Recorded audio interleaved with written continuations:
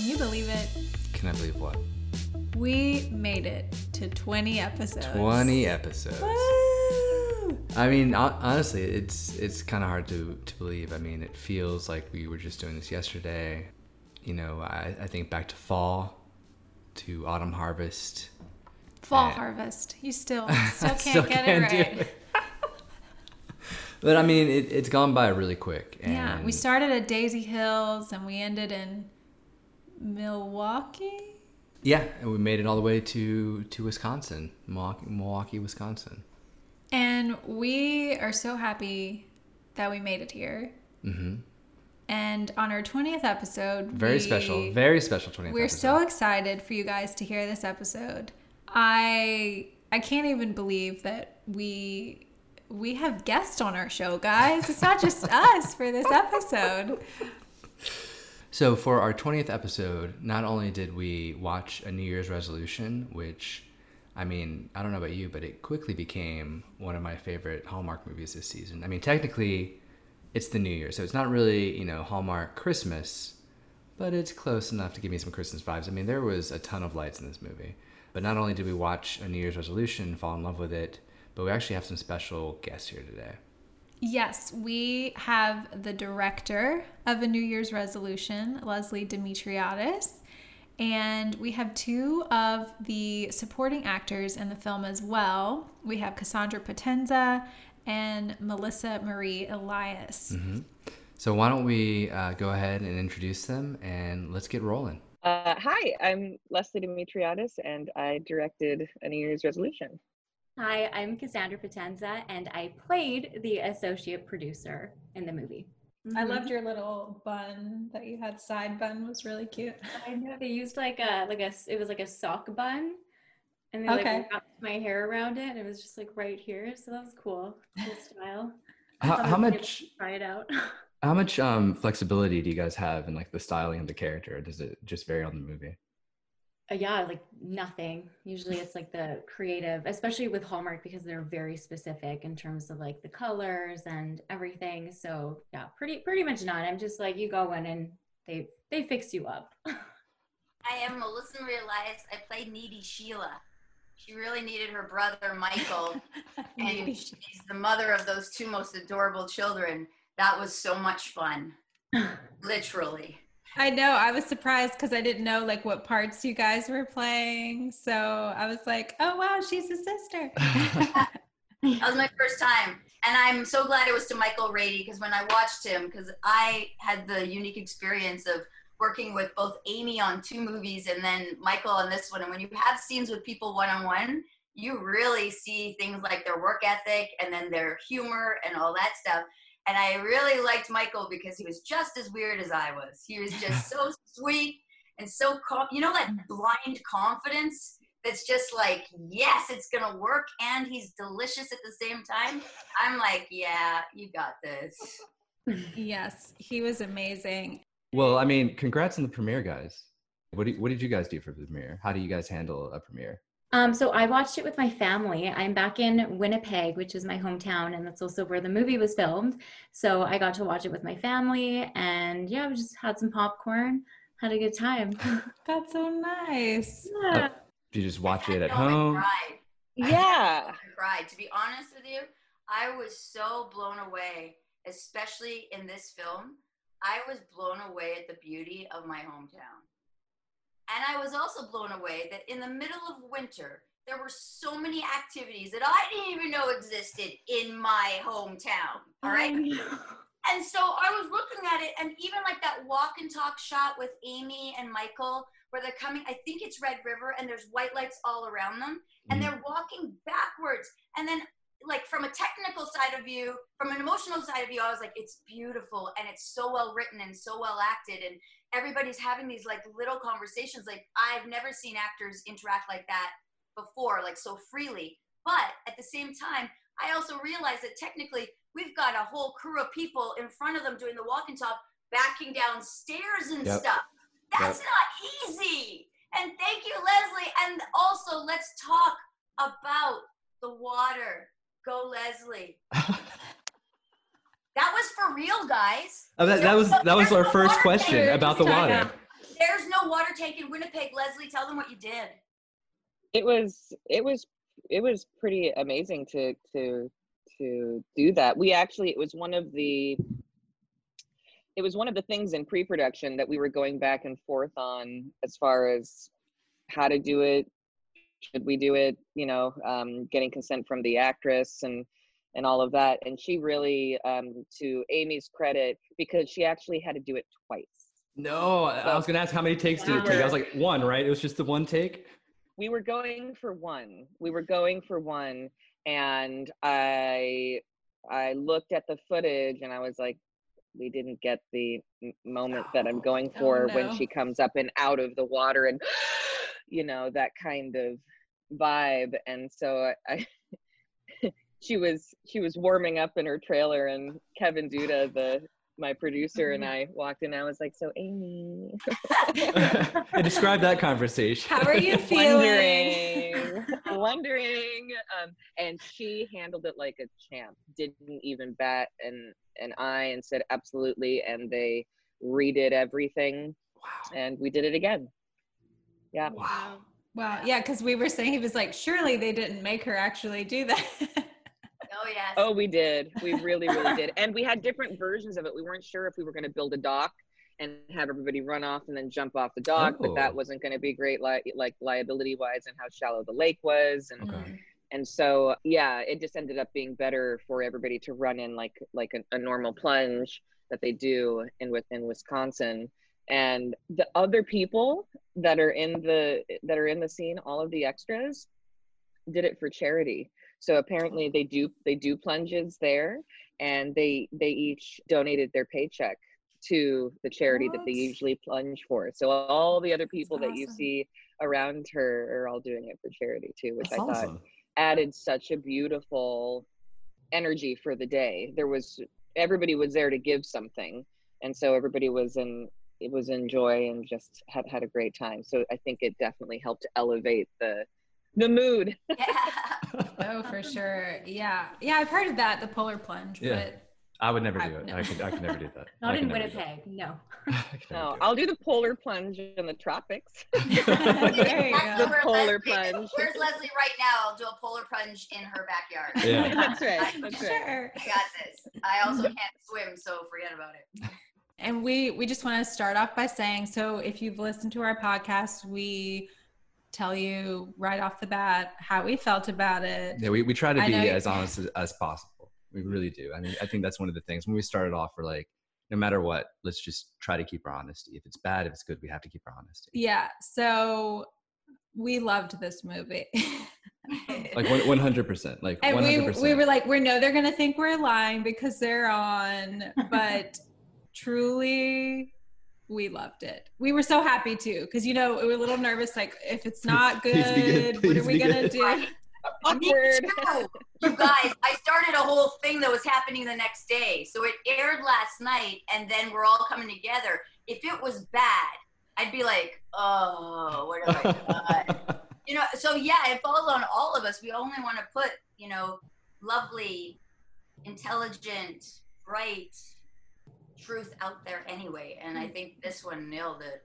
Yeah, we were blown away, actually. From a romantic standpoint, from a technical standpoint, just through the roof. So it's a great job, guys. Like, honestly, it was fantastic. Yeah, it felt, because I only saw my house before. That was my first time seeing it, and I'm super competitive and super judgmental. So Leslie, Cassandra, Paul, yay! Yeah, everyone did an amazing job.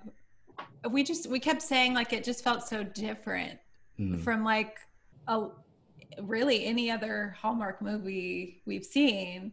So I mean, Leslie, when you're going into something like this, do you get the script first and you're looking at it? Do you try to make it a little bit different? Do you try to hit into that Hallmark zone? Kind of what is your thought process on that? Can you walk me through that a little bit?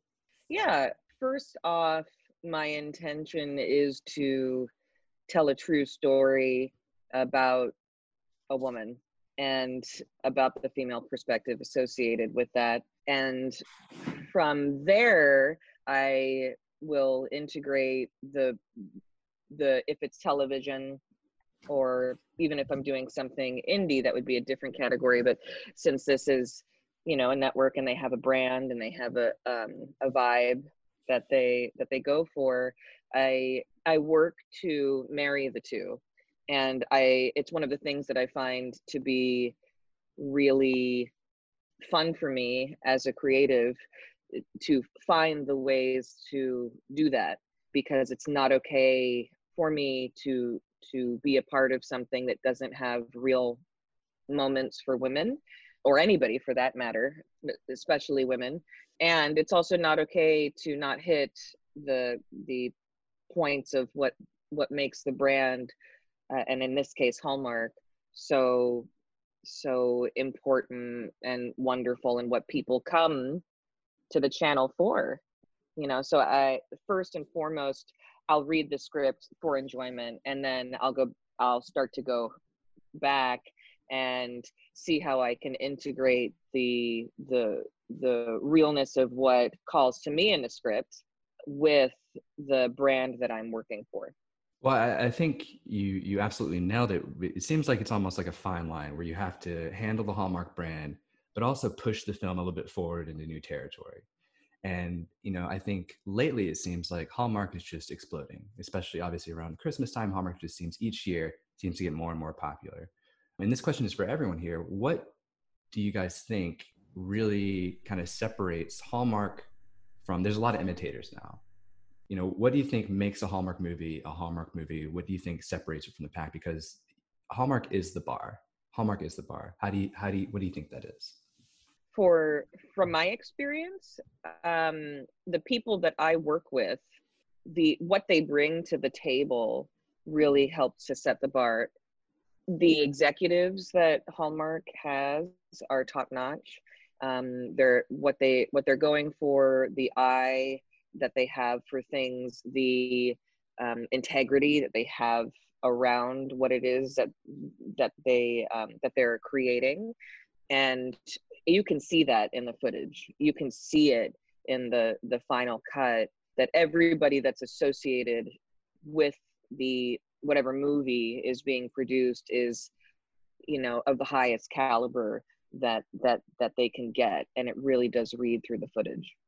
I think I'd like to add to that too, because Hallmark itself, to their credit, is also changing. When I had the opportunity to do a lot of Hallmark films in a short period of time during a shift. And I realized the other day, when I did this Miracle, there were a lot of like hard, fast rules to that Hallmark experience that were like, no. And then by the time I worked with Leslie, it was like, everything had become a little bit more easy, because they're like, there's a real life out there. Like, how can we integrate what's really happening in the world into our brand? And I know that they're trying, and kudos to them for that. You know, as long as you're with the most collaborative people and reasonable people like Leslie, I think that we're really doing some special things like this movie. I would say that Ashley Squires was the executive on this movie, and pretty much anything that her name is attached to, I'm interested in working on, because she is interested in pushing the envelope. And all of her movies at Hallmark have something in them where she's pushing a bit, and she really has been an agent for change in some really profoundly beautiful ways that now Hallmark as a whole, you know, because of their new CEO and everything that they've got going on there, they're shifting, and that's a really neat thing to get to see. Yeah. I saw it in action on the other movie I did with her too, because you know, it was a true story, which was rare, and it involved somebody having a very tough surgery.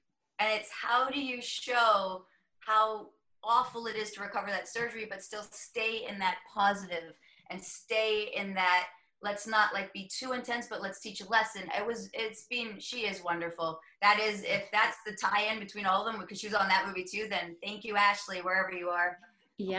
Yeah, no, talking about the film that Melissa just brought up, Once Upon a Christmas Miracle, which I was also involved in, and completely agree. It was like the amount of heart that had gone like into everything, every small detail. And I feel like that is a difference when you do watch a Hallmark movie, and you know how much heart is involved in it and the depth they can go to while still keeping, you know, the lightness of Hallmark and the warmth.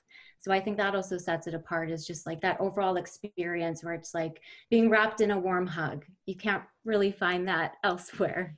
No, not really, especially in Manitoba though. Like, I'm going to call up my hometown right now because honestly, I'm going to keep doing it because I'm here and I am in love with it. But the crews there, if you think about it, we're doing these movies and you don't have a lot of time, but you have a lot of people, you don't have a lot of time. Like when I first got there, I think I flew in and then I went to set, and then Leslie gave me a note and I'm like, oh, we're really working today, so let's just focus down. And then I was like, okay, none of my antics are going to work on this set. We have to really get to work here. And it was so much better for me. But knowing that the crews are doing things like walking backwards downstairs and getting in the water and doing all that stuff, it just, when you have a crew that's willing to go the extra mile, that's what happens. You know, they take ownership over the movies themselves as if. We have a fantastic filming scene here in Winnipeg, absolutely fantastic, and it's such a blessing for it to be our hometown. And I get to come back to film quite often, which is amazing. That's awesome. I get to come back to work and see my family. Yeah, I mean, you talk about the cruise. I mean, the camera was in the water with her, so it wasn't just her in the water. You had the camera right there, just holding steady, like. Yeah. Oh, well, Paul Suderman was a cinematographer on this, and he was for Two Turtle Doves as well. And I absolutely love working with him. He's an amazing artist. For the Polar Plunge, we had a camera on land. We had a camera tracking a lot, like we built a track over the water that they were going down. And then we also had, somebody from our crew that we brought in special who was in the water in a suit, and then the camera was pretty much right on top of the water line, and that was how we got her reaction shots and all the stuff of them coming towards the camera. And you know, that was really fun to get to plot out with him and see, like, you know, where do we need to be to see the story. And I love working with him because he's ready to play. He's ready to do some neat and exciting things. It's always a great experience with him. Leslie, who was the wardrobe on that? Because I was like, where did Cassandra get that top? Where did Amy get that black and white blouse? Where did that blue blouse come from? Where did that bikini come from? Whoa, what's happening? Please, what happened there? That was amazing. Mm-hmm. Her name is Bonnie Sutherland, and she is such a gem. She was also wardrobe for Two Turtle Doves. We did our best to bring back everybody that was in the crew, because every single person had such heart and talent that oh my gosh, if I could just create movies with that team over and over and over again. Same with Kevin Duda on set. Our producer he's absolutely amazing to work with. And so and Gordon, in the art department and production design and all of that, just so much talent there in Winnipeg. It's such a blessing to get to work with people like that. Well, yeah, we were talking about, because we saw Two Turtle Doves last year also, which was one of our favorites. And I know it's the same writer, Sarah Montana. So were you guys friends before? Like, you're saying you loved all of the crew, and so you wanted to work again together. Obviously, that movie seemed set apart too. Like, her writing is on another level. So how did that partnership come about? Yeah, so I produced and directed an indie in New York called Women and Sometimes Men, and Ashley Squires, the executive at Hallmark, saw it, and it's certainly not a Hallmark movie by any means. However, it is a rom-com. And she liked what I did with it. And so we had a conversation about what it would look like to do something for Hallmark. And that was how Two Turtle Doves was born. We began writing the story. My mother, my husband, and I began writing the story of that, and then handed it off to Sarah Montana, who was close with Ashley. And that's what started the friendship. and started the group and that sort of synergy. And we had a lot of meetings together and talking about what the intention is for this and how we were going to speak to what grief was and all of that. And it went so well, and we had so much fun that Ashley and Sarah were already kind of in cahoots talking about a New Year's movie and the possibility of saying yes and all of that. And then they brought me into the fold, and it was really cool to get to be a part of sort of the finalization of the story on that as well. That's awesome. So Melissa and Cassandra, how did you guys get to be a part of this movie? How did that come about? Well, I've got a rule. I only do Hallmark movies if Cassandra's there and Leslie's there now. This is I know, right? Don't call me the way it's going. Right I here. can tell you.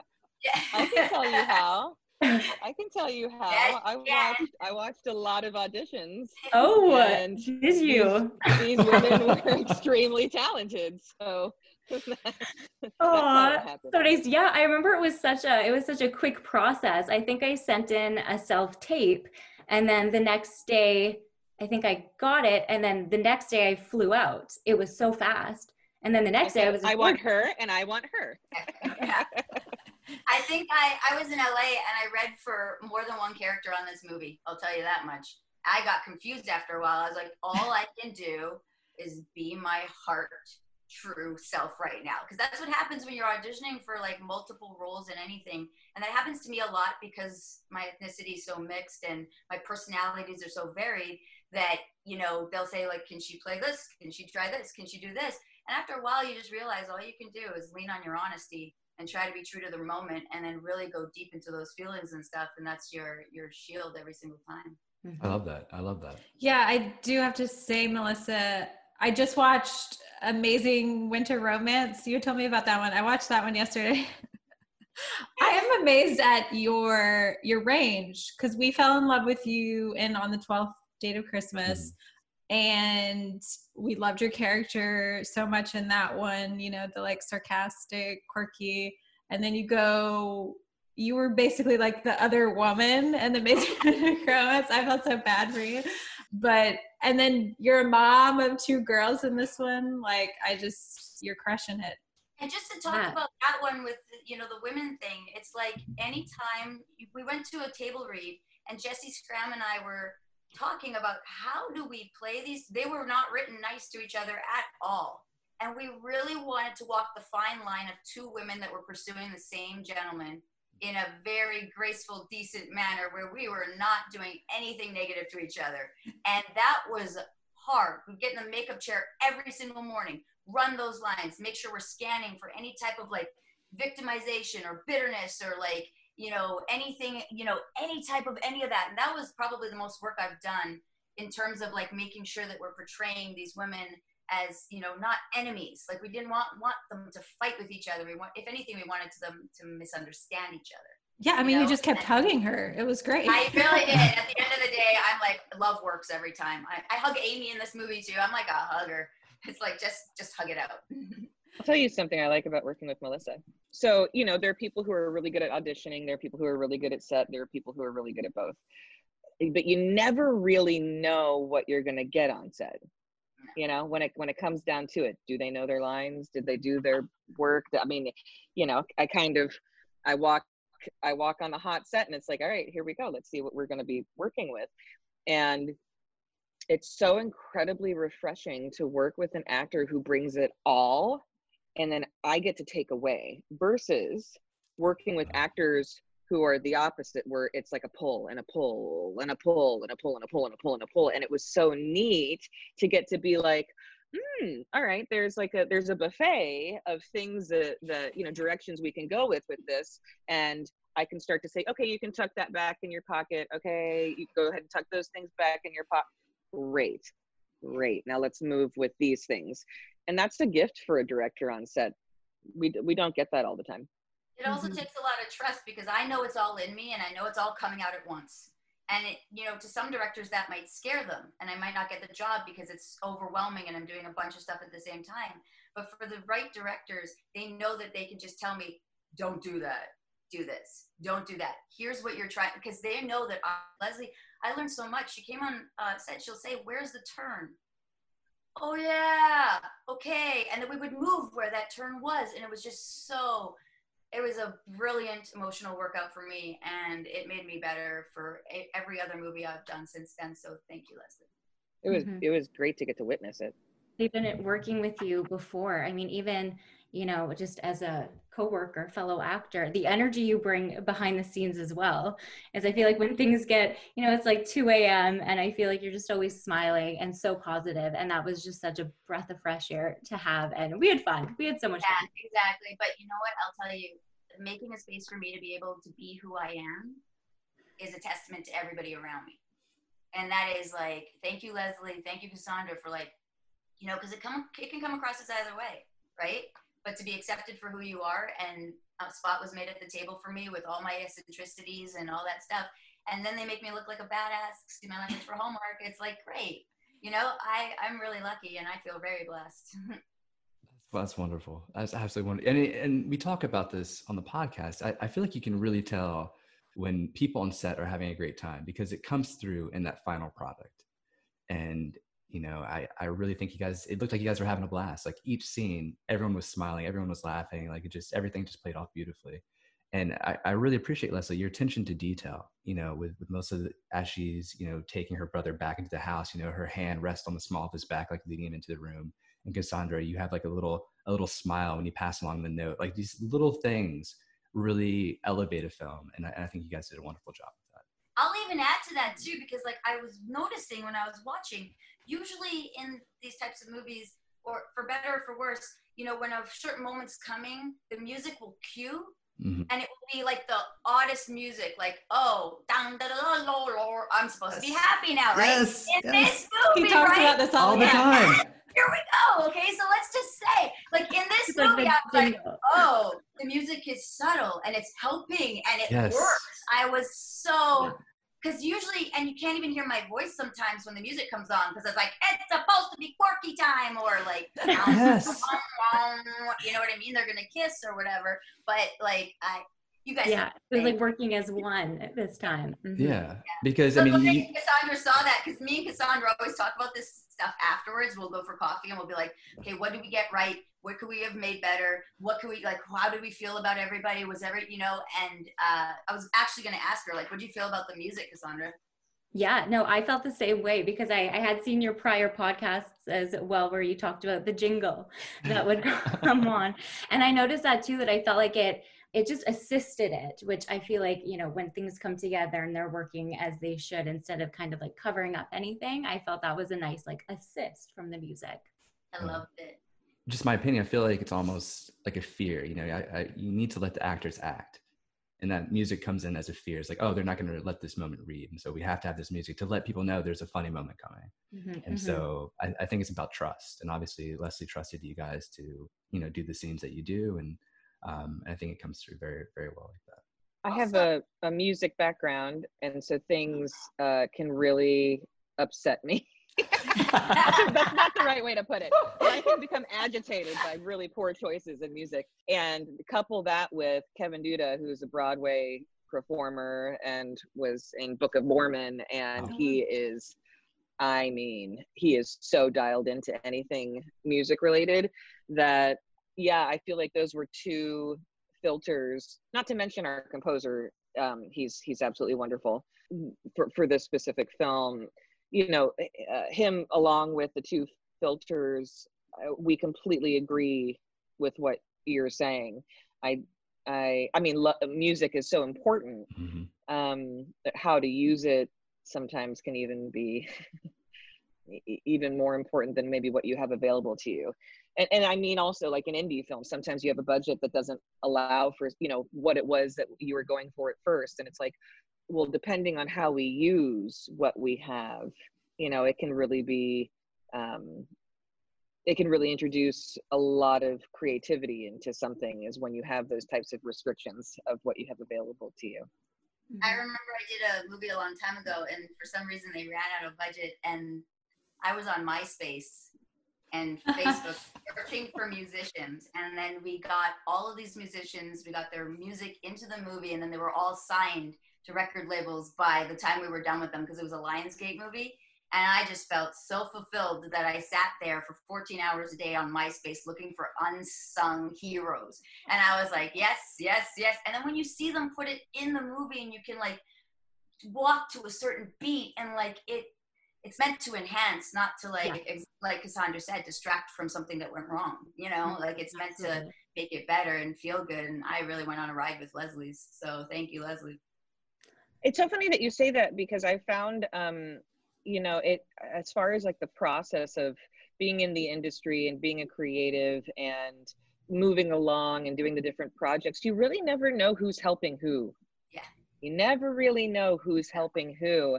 Mm-hmm. And I had a similar experience where it was like we had something like 40 indie artists on our soundtrack who all, you know, got booked and got larger deals from our music supervisor. And at first it was like, you know, can you donate a song to this movie or whatever it is?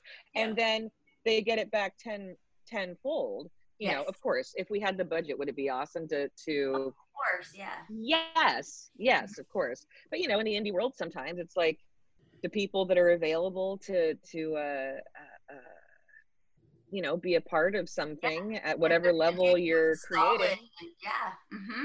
Do you a solid and make your work better, and, you know, always keep themselves accountable to a super high standard. So, you know, just by virtue of being around them, your stuff's going to be better for sure. Yep. Leslie, can I ask you a question? Sorry, guys, I have to ask Leslie a question. So let's talk about that mosaic of casting. I have never seen such, oh my goodness. Thank you. Because it wasn't like, I just have to say it. I don't know if I'm allowed to say it. Maybe, I don't know. I don't want to upset anybody. But usually when you're grouping, like, I see a lot of like making a movie, a Christmas movie based on a specific ethnicity or a certain religion now or a certain gender preference or all that stuff, and making it about that instead of this. This was, everyone was in there, Leslie, having a great time. Was that easy to do, or did you find that there was struggles along the way with that, or? So I'm not into forcing anything, but I am into widening the net, and the talent comes anyway. So every single person that got the role that they got it because they were the best at that role, and they walked into the room and they were that person, and there was no denying it, and that was it. But this is something that Ashley, Kevin, and I take very seriously, and the same thing happened with Two Turtle Doves. We're very interested in representation and what our cast looked like, and all of that in every single realm of possibility with that. And so we didn't treat this any differently. We just kept widening the net until we got something that felt really good. Well, tell me how you found my daughters, because I know that was down to the wire. That was down to the wire. The neat thing about it was they're the daughters of our special effects guru. And so, you know, it was interesting because like I was just going through tape after tape after tape of these adorable children, but they just, you know, I run an intuitive set, and I do everything in a way where it kind of like hits me at a different space, and I just wasn't getting the ping. And then his eldest daughter was one of the singers in Two Turtle Doves at the end in the choir, and so we said, oh, and you've got another daughter, let's have them read, send in a tape, see what it is. And they sent in the tape, and it was like, bam, there they are. So it was really neat. I always think of it sort of like an Easter egg hunt, you know, like the eggs are here, we just got to find them. And that's pretty much with everything having to do in a creative career, in a creative project, all of it. When you were talking about faith in music, we can totally extrapolate that to pretty much everything. Is that all the Easter eggs are here? We just got to find them. Well, I think one of the things that I bring up a lot, and I think this gets passed over in some movies, is playing the role of the friend, of the sister. It seems extremely difficult to me to play that role, because you know, a lot of times you might not know the person that you're supposed to be the sister to or the best friend. How do you guys handle that? I mean, is it as hard as I think it is? Well, I feel having played like a supporting role being a sister, I feel like the most important thing to remember in Hallmark is that when you're a supporting character, you are the most supportive character ever. Ah. And that was one thing I kept in mind in the audition as well, is just pretty much, you know, you're there to support in every possible way. Yeah. Well, for me, it's like it's an organic thing. Like honestly, like I've worked with, you know, women. Again, I come on strong.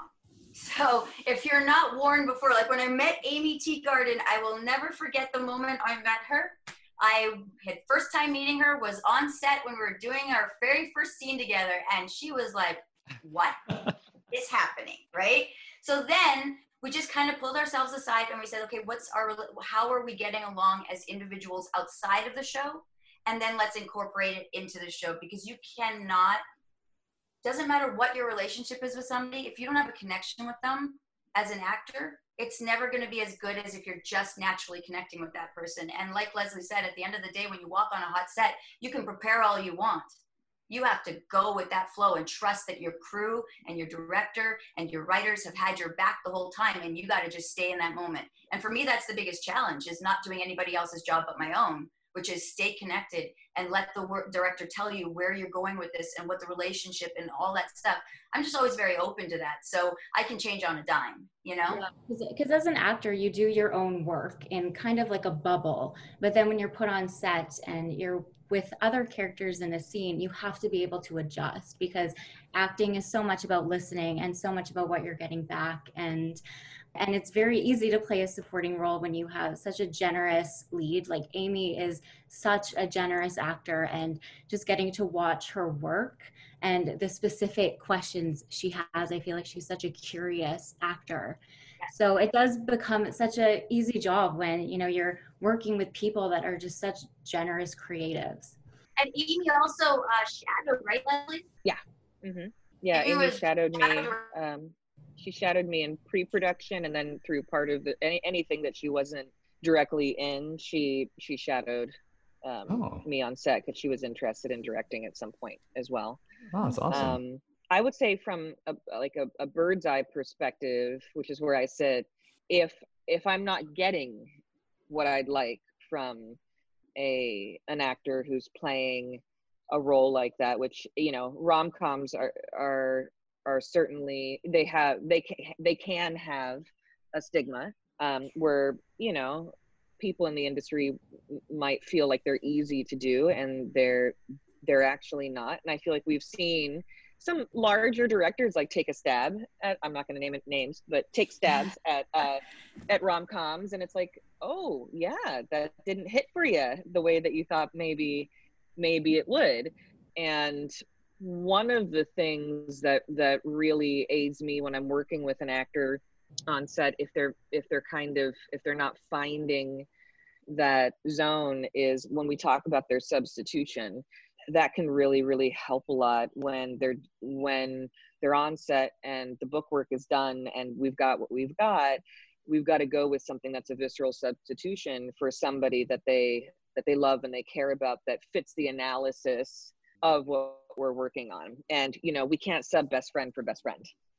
Not all the time, because the analysis around whatever this particular best friend means to this character could be very different from how the actor feels about their best friend, but maybe not their dog. Maybe their dog fits that analysis perfectly, you know? And so if we substitute in the dog, all of a sudden, the audience doesn't know you're substituting in a dog. All of a sudden they just see, you know, the filter of what completely matches the analysis for this scene, even though what's happening internally is you're talking to your best friend who's a dog, you know, and things like that. You know, that's the type of stuff that I'm interested in, is sort of like that kind of, you know, getting into the kitchen and seeing what there is to cook with. And when you have actors that'll go with you and be like, wait, you want me to do what with my dog? And I'm talking to who and what, you know, that all of a sudden what starts to read on camera is something completely different. And it, you know, the audience is having a different journey because of that kind of jump. And so that's one thing that I'll do to maybe help from the bird's eye perspective if somebody hasn't really met that moment yet. You have an acting background, right? I do, yeah. Yeah, so I feel like also It is. because working with a director that has an acting background is it makes such a difference, I find, because you can speak in our language.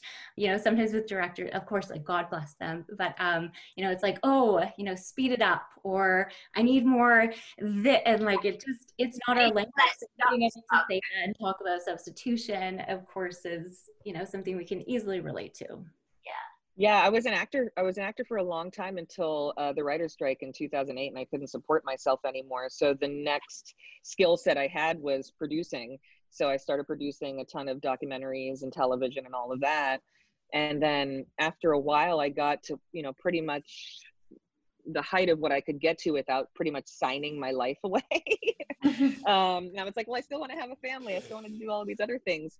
And I accidentally started to direct. And then I was like, oh, wait a second, because it tied me back into what I loved about acting so much, and human behavior and analysis, and, what a real moment is. And then I realized, like, ooh, I'm going to keep going with this. That's awesome. That's fantastic. It really is, you guys. Like, what she's basically saying is, like, my dream come true with directors is, like, do they really understand how deep we want to go and all of that stuff? And can they communicate with us? And do they have as much faith in us as we have to have in them? It's really, really a magical thing, this acting stuff. If you really think about it later, like, you have to be free to it when you're doing it. And you just got to, like, be resigned to, I'm in this moment, I'm going to stay here, we're going to get this done. But at the end of the day, it really is magic. Yeah. Lack of a better I got to tell you, though, I'm such a snoop. My husband makes so much fun of me because, like, at Christmas time, when we go for walks and stuff like that, I love looking in people's windows to see, like, their Christmas tree and stuff like that. And I've always been like that. I've always been someone that's like, what do they have going on over there? And I figured, like, my 2-year-old daughter started doing it. He's like, oh, she's got it.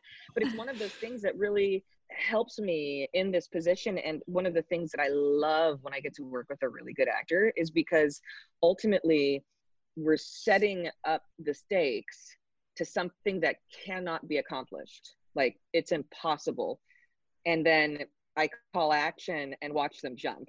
And it's like every single time I'm like, oh, what are they going to do this time? What are they going to, and if you've got a good actor that you love working with, you're not going to get 2 takes that are the same. Right. And once again, what the audience sees is something so different than what the actor is experiencing. Because a lot of the time the actor is going, it's a rom-com, but I'm talking about high stakes. So in Two Turtle Doves, you could be losing the love of your life in a scene. Yeah, but they're talking about Christmas lights. Yeah. And so the amount of cover that needs to happen in order for that to even fly, but what the actor is going through to even have that launch is so different from what we see at the end. And to me, I don't know what beats that. I don't know what beats getting to be there in the front row, watching somebody fight for their life, and then having it match the genre. Yeah. Comedy is a serious business. It is exactly what you just described. Your stakes are super high, and you're fighting for everything you've got. And that's where the comedy comes from. It doesn't come from trying to be funny or, anything like that. It comes from the exact opposite, which I don't think a lot of people understand. Yeah. I know. Yeah. I always think it's so funny when somebody's like, oh, I'm tired of drama for a while. I think I'm going to go do a comedy. I'm like, you're upping the stakes? You're upping them? Yeah. Oh man, that's comedy awesome. Is so challenging because you can't push it. Absolutely, it's such a fine line, and it needs to be so truthful to land. Yeah, I want to shout out. Speaking of comedy, and we were talking about the cast members that you guys got for Kelly's friend circle. They were amazing, and we were talking about like friendship, seeing genuine and everything. We loved them. And Elise Bowman played AJ. I loved her so much. Because speaking of comedy, like, it was perfect. Yeah, she was amazing. And both of the other, Patricia Isaac playing Lisa and Devin Alexander playing Jackson. we loved that whole group. They were amazing. You know How who did else you? stood out for me too? While we're at it, Adam Herdig playing on Michael Rady's side as the friend. He really stood out for me on Michael Rady's friend group, and he had some really killer work in this. And I've been following him for a long time, and I know him, and I know how hard he works, but I've never seen that side of him, and I'm really watching him grow into like who he is, and it's really, really funny. I really like it. So shout out to Adam Herdig. Yeah, and one thing I thought that was so refreshing about this film was the access we had to the main characters' lives and being able to meet their group of friends, being able to meet their nieces. I thought that was so special because I know usually with Hallmark movies, you know, you get the one best friend, but being able to see a group of friends. And I remember reading that in the script and I was like, this just sets like so much realism to it. And you get to know her so much more through her friends. Yeah.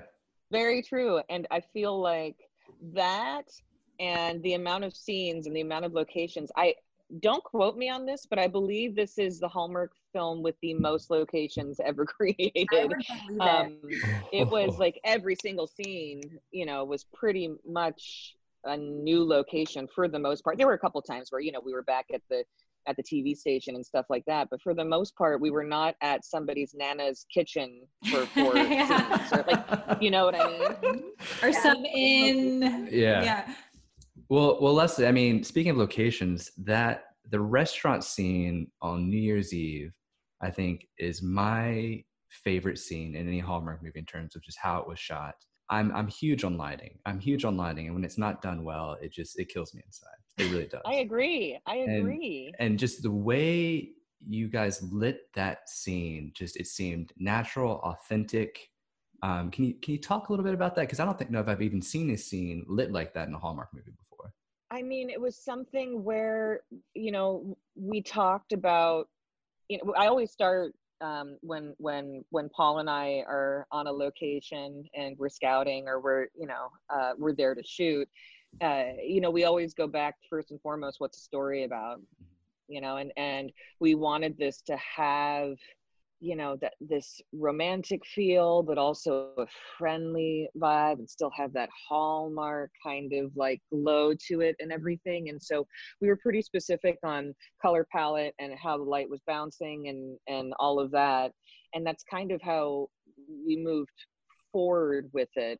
And it was one of those scenes that was written in a way where it could have been shot a number of different ways with the two tables back to back or side to side, and how we kind of made the most, once again, out of the time that we have, because a lot of it's dictated by time too in these movies. And certainly with the amount of locations that we had, we also had to incorporate how long it would take to get to different locations. So you're not necessarily spending all day in one space where you can really knock out a number of different shots and angles.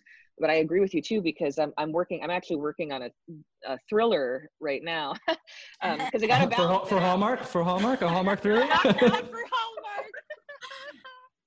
But a Hallmark horror movie. It's one of those things too, where, as you know, like lighting and sound is so important in that genre as well, for completely different reasons. But it really is. It's so neat to get to see in each genre how important, like, you cannot skimp on things like lighting or sound, because that's like the first, you know, tell that this might not be good if those two things are not in place, you know.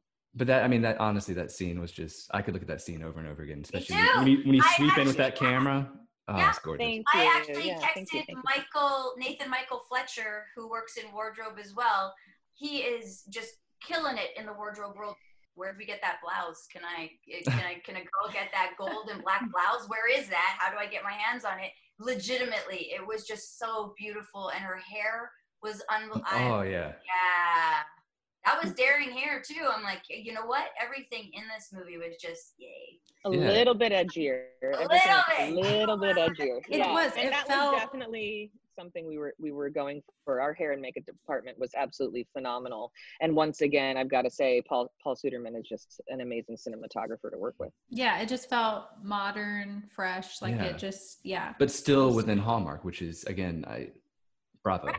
Even when Cassandra's hair was back in the first shot and she was wearing the pink shirt and she had oh my God. I took a picture of you on the TV because I was like, whoa. And then your cousin was telling me, wow, she looks just like her mom, so beautiful. Like it was so good. I was like, that is so sweet. I know. I remember watching it and like seeing also Amy's beautiful coats throughout it. I was like, oh, is that from Aritzia? I was like, oh, that is so cute. and that gray coat where she was sitting on the back. We could talk about clothes for days, guys, but yeah. Yeah, gorgeous. Hallmark needs to do an integration where you can like pause the movie and it, you know, you can Yeah, shop that look. Yeah. Shop that look. Yeah. I love that. Oh no, I'll have to put my wallet in another room.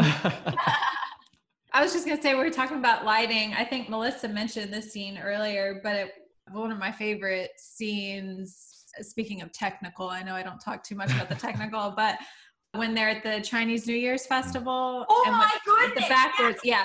That whole lighting, how you're talking about where they're walking down the stairs, like that whole scene. And then the dragon that was definitely, that was my, I would say that was probably like an ode to indie, you know, because like it really, it was really one of those things where we had those twinkle lights, you know, in the back. And sometimes that's not for Hallmark, but sometimes that's all you've got. You know, is like, what lens am I using and how can I make this, you know, the most that it can be. And I knew because of the amount of dialogue in that scene, I didn't want to watch two people not moving and saying all of that. So I knew that I wanted to do a walk and talk. And when Paul and I were scoping out the location, there was this beautiful walkway that was above sort of the main area. And so we decided to dress that with the twinkle lights and just have them walk through it.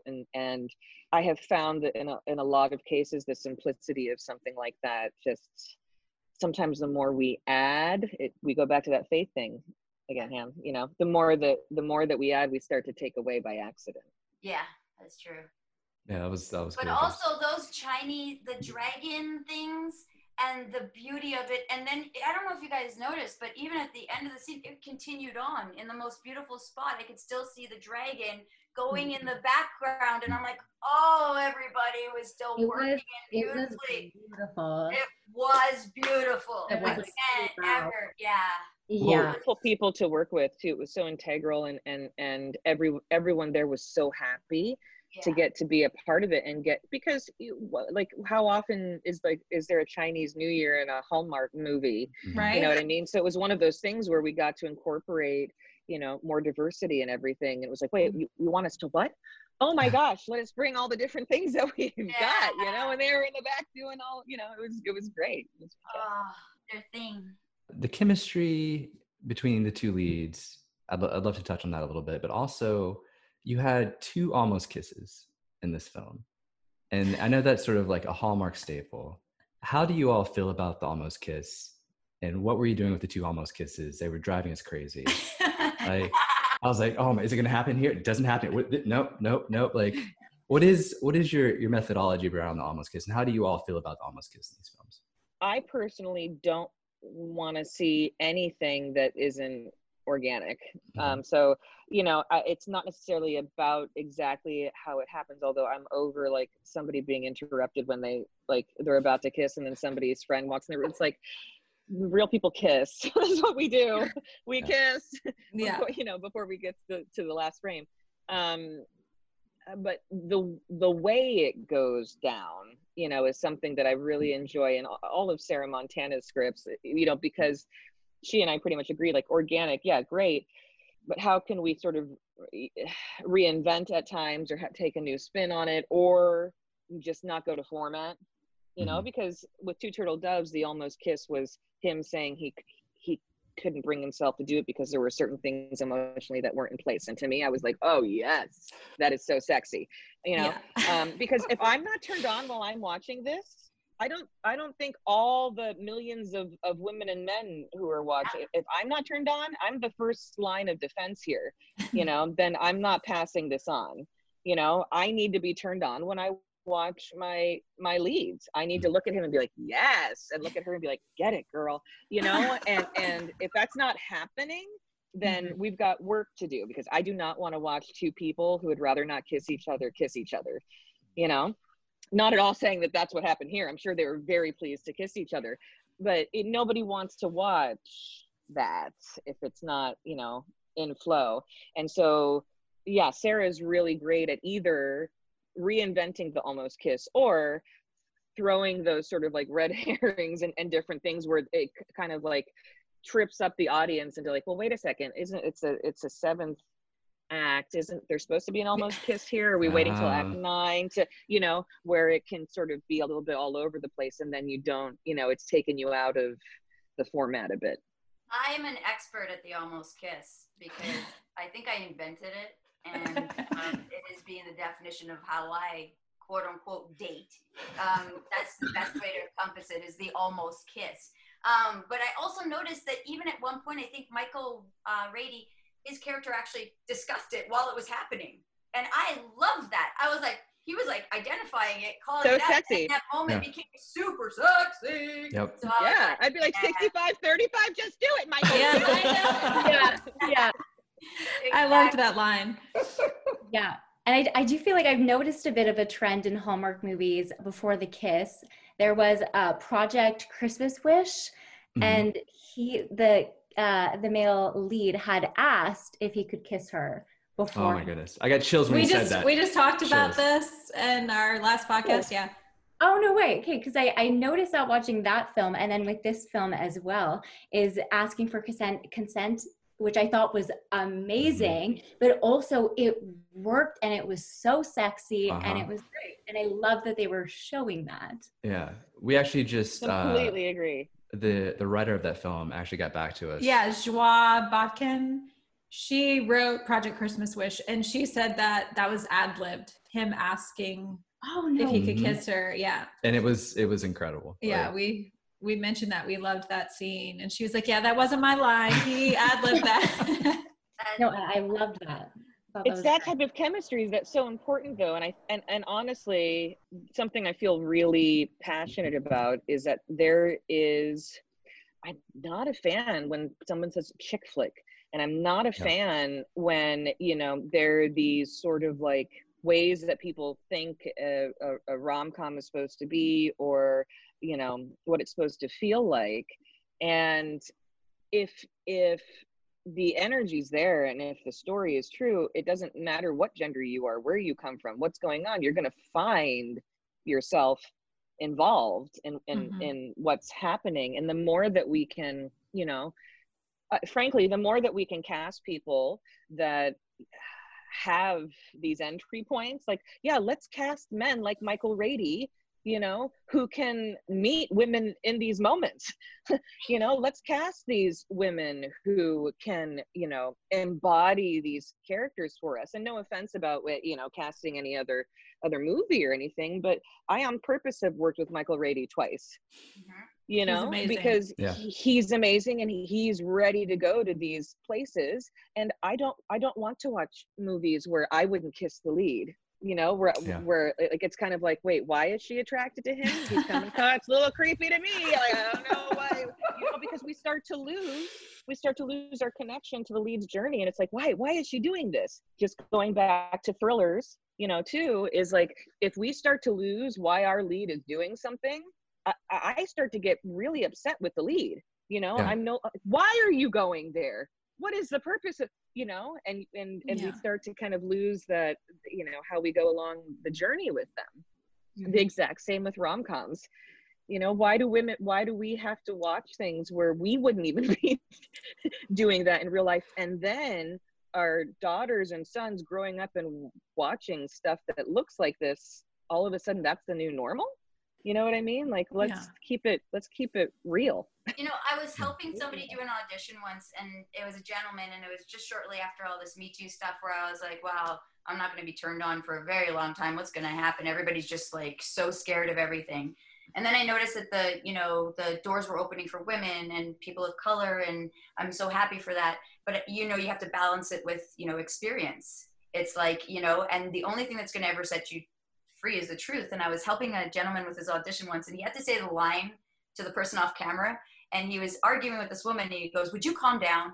And then he, in the actor's take, he just kept going. And I said, let me just explain something to you. If I'm fighting with you and you tell me to calm down, my face is going to change. You best be acknowledging that. You know what I mean? And then he was like, oh yeah. And then it just took on a whole another life of its own, right? Because you have to realize that there's other people reacting to you and they're equally invested in their stories. And you just got to realize that there are other people in the room. You know what I mean? Like as an actor, you, even when you're auditioning, there's nobody really there except for your reader. You have to imagine all of that. And this guy, I was like, imagine you said, I'm like, what would my face say to you? And then it just became, that moment became so good. We just kept taping it over and over. It was so good. So. Yeah. Yeah. Never say calm down or relax. Yeah. Never.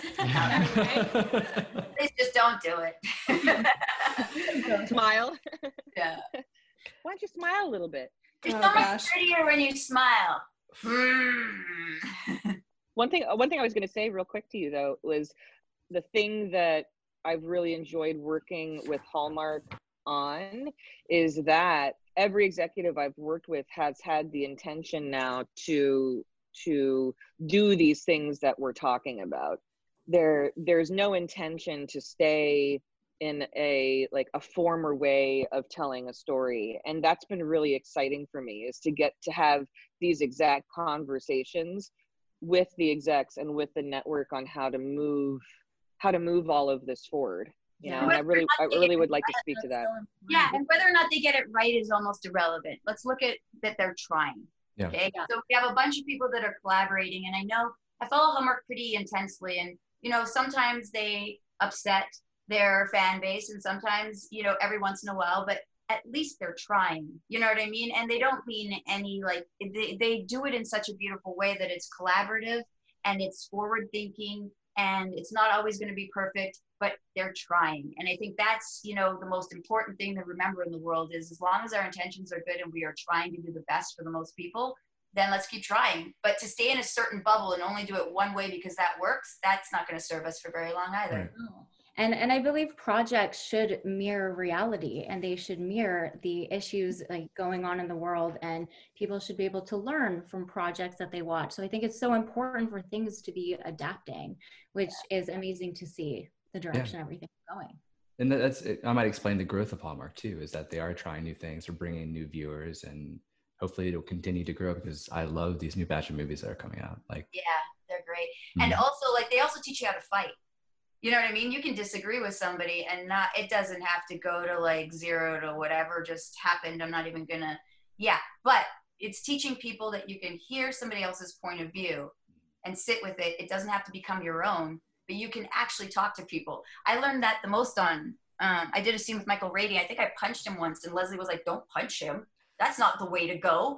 And I was like, oh my God, that's right. You know what I mean? Like, they teach you. I was disagreeing with them. I did those like brother, sister punches on the shoulder. And Leslie's like, don't punch people. I was like, I didn't know. But it actually, like, it teaches you how to disagree. It teaches you how to like see somebody else's point of view and really listen and hear what they're saying. So I appreciate it for that.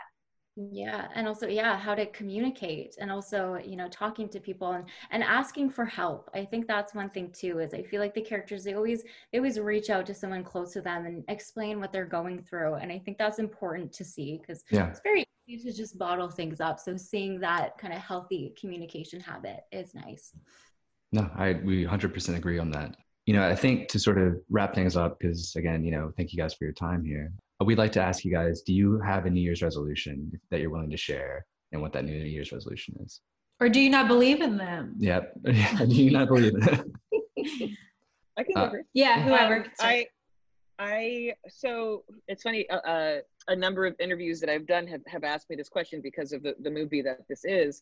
And what I'm going to say is I'm actually not a New Year's resolution person. I have found in my experience that it can be kind of an intellectual choice to have New Year's resolution, and my mind can make up that I'm going to do something, and then a month later it can also talk myself out of it. So I personally have found that intentions work better for me. That when I set an intention, it's sort of like throwing that anchor out into the water, and then sort of everything that rises are all the things that I can't be with, or that I was scared about in the first place. That as I keep moving closer and closer to that anchor, I'm getting to grow myself by moving towards the intention. So I can't make up my mind to leave anymore. It's all part of the journey now. And I have found that to be a profound and beneficial to my life. I love that. That was beautiful. Yeah, I want that one. I'm taking that one. I like that.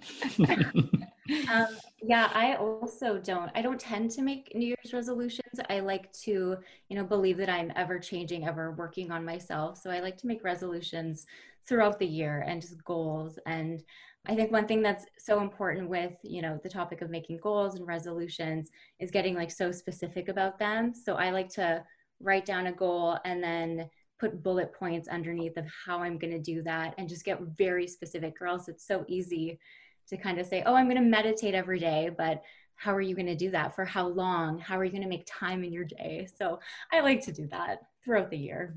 I'm not one to set myself up for failure, so I don't do resolutions. I like literally over the years, I'm like, it's hard enough in the world as it is. Why am I going to make it harder on myself?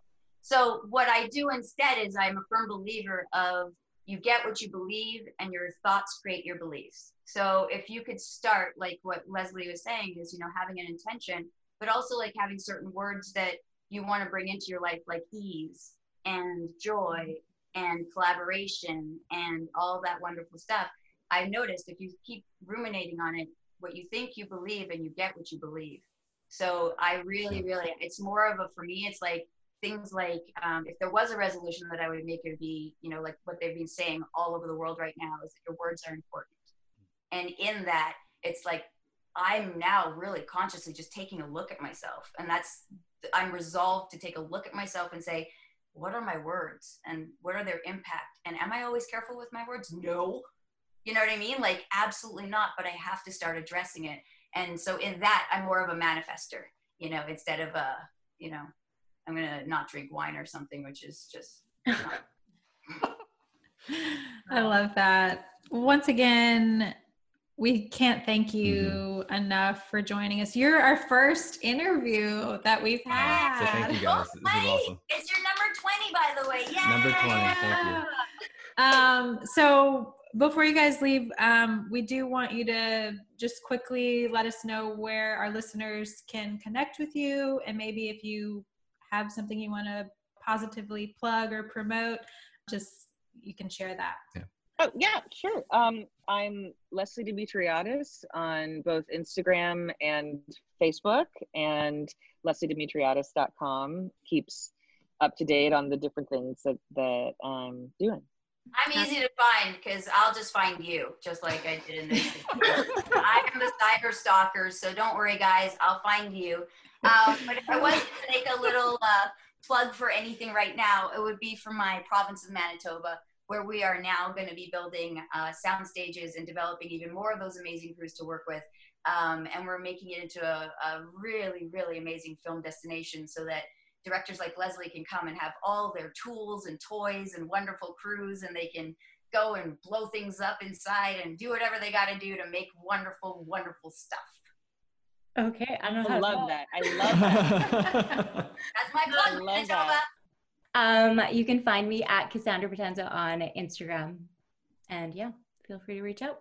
Yeah, she'll answer. Can I also just say I follow you on Instagram, and you are an exquisite ballet dancer. Yes. Oh, exquisite! I danced for like 25 years at ballet, and I love seeing your photos.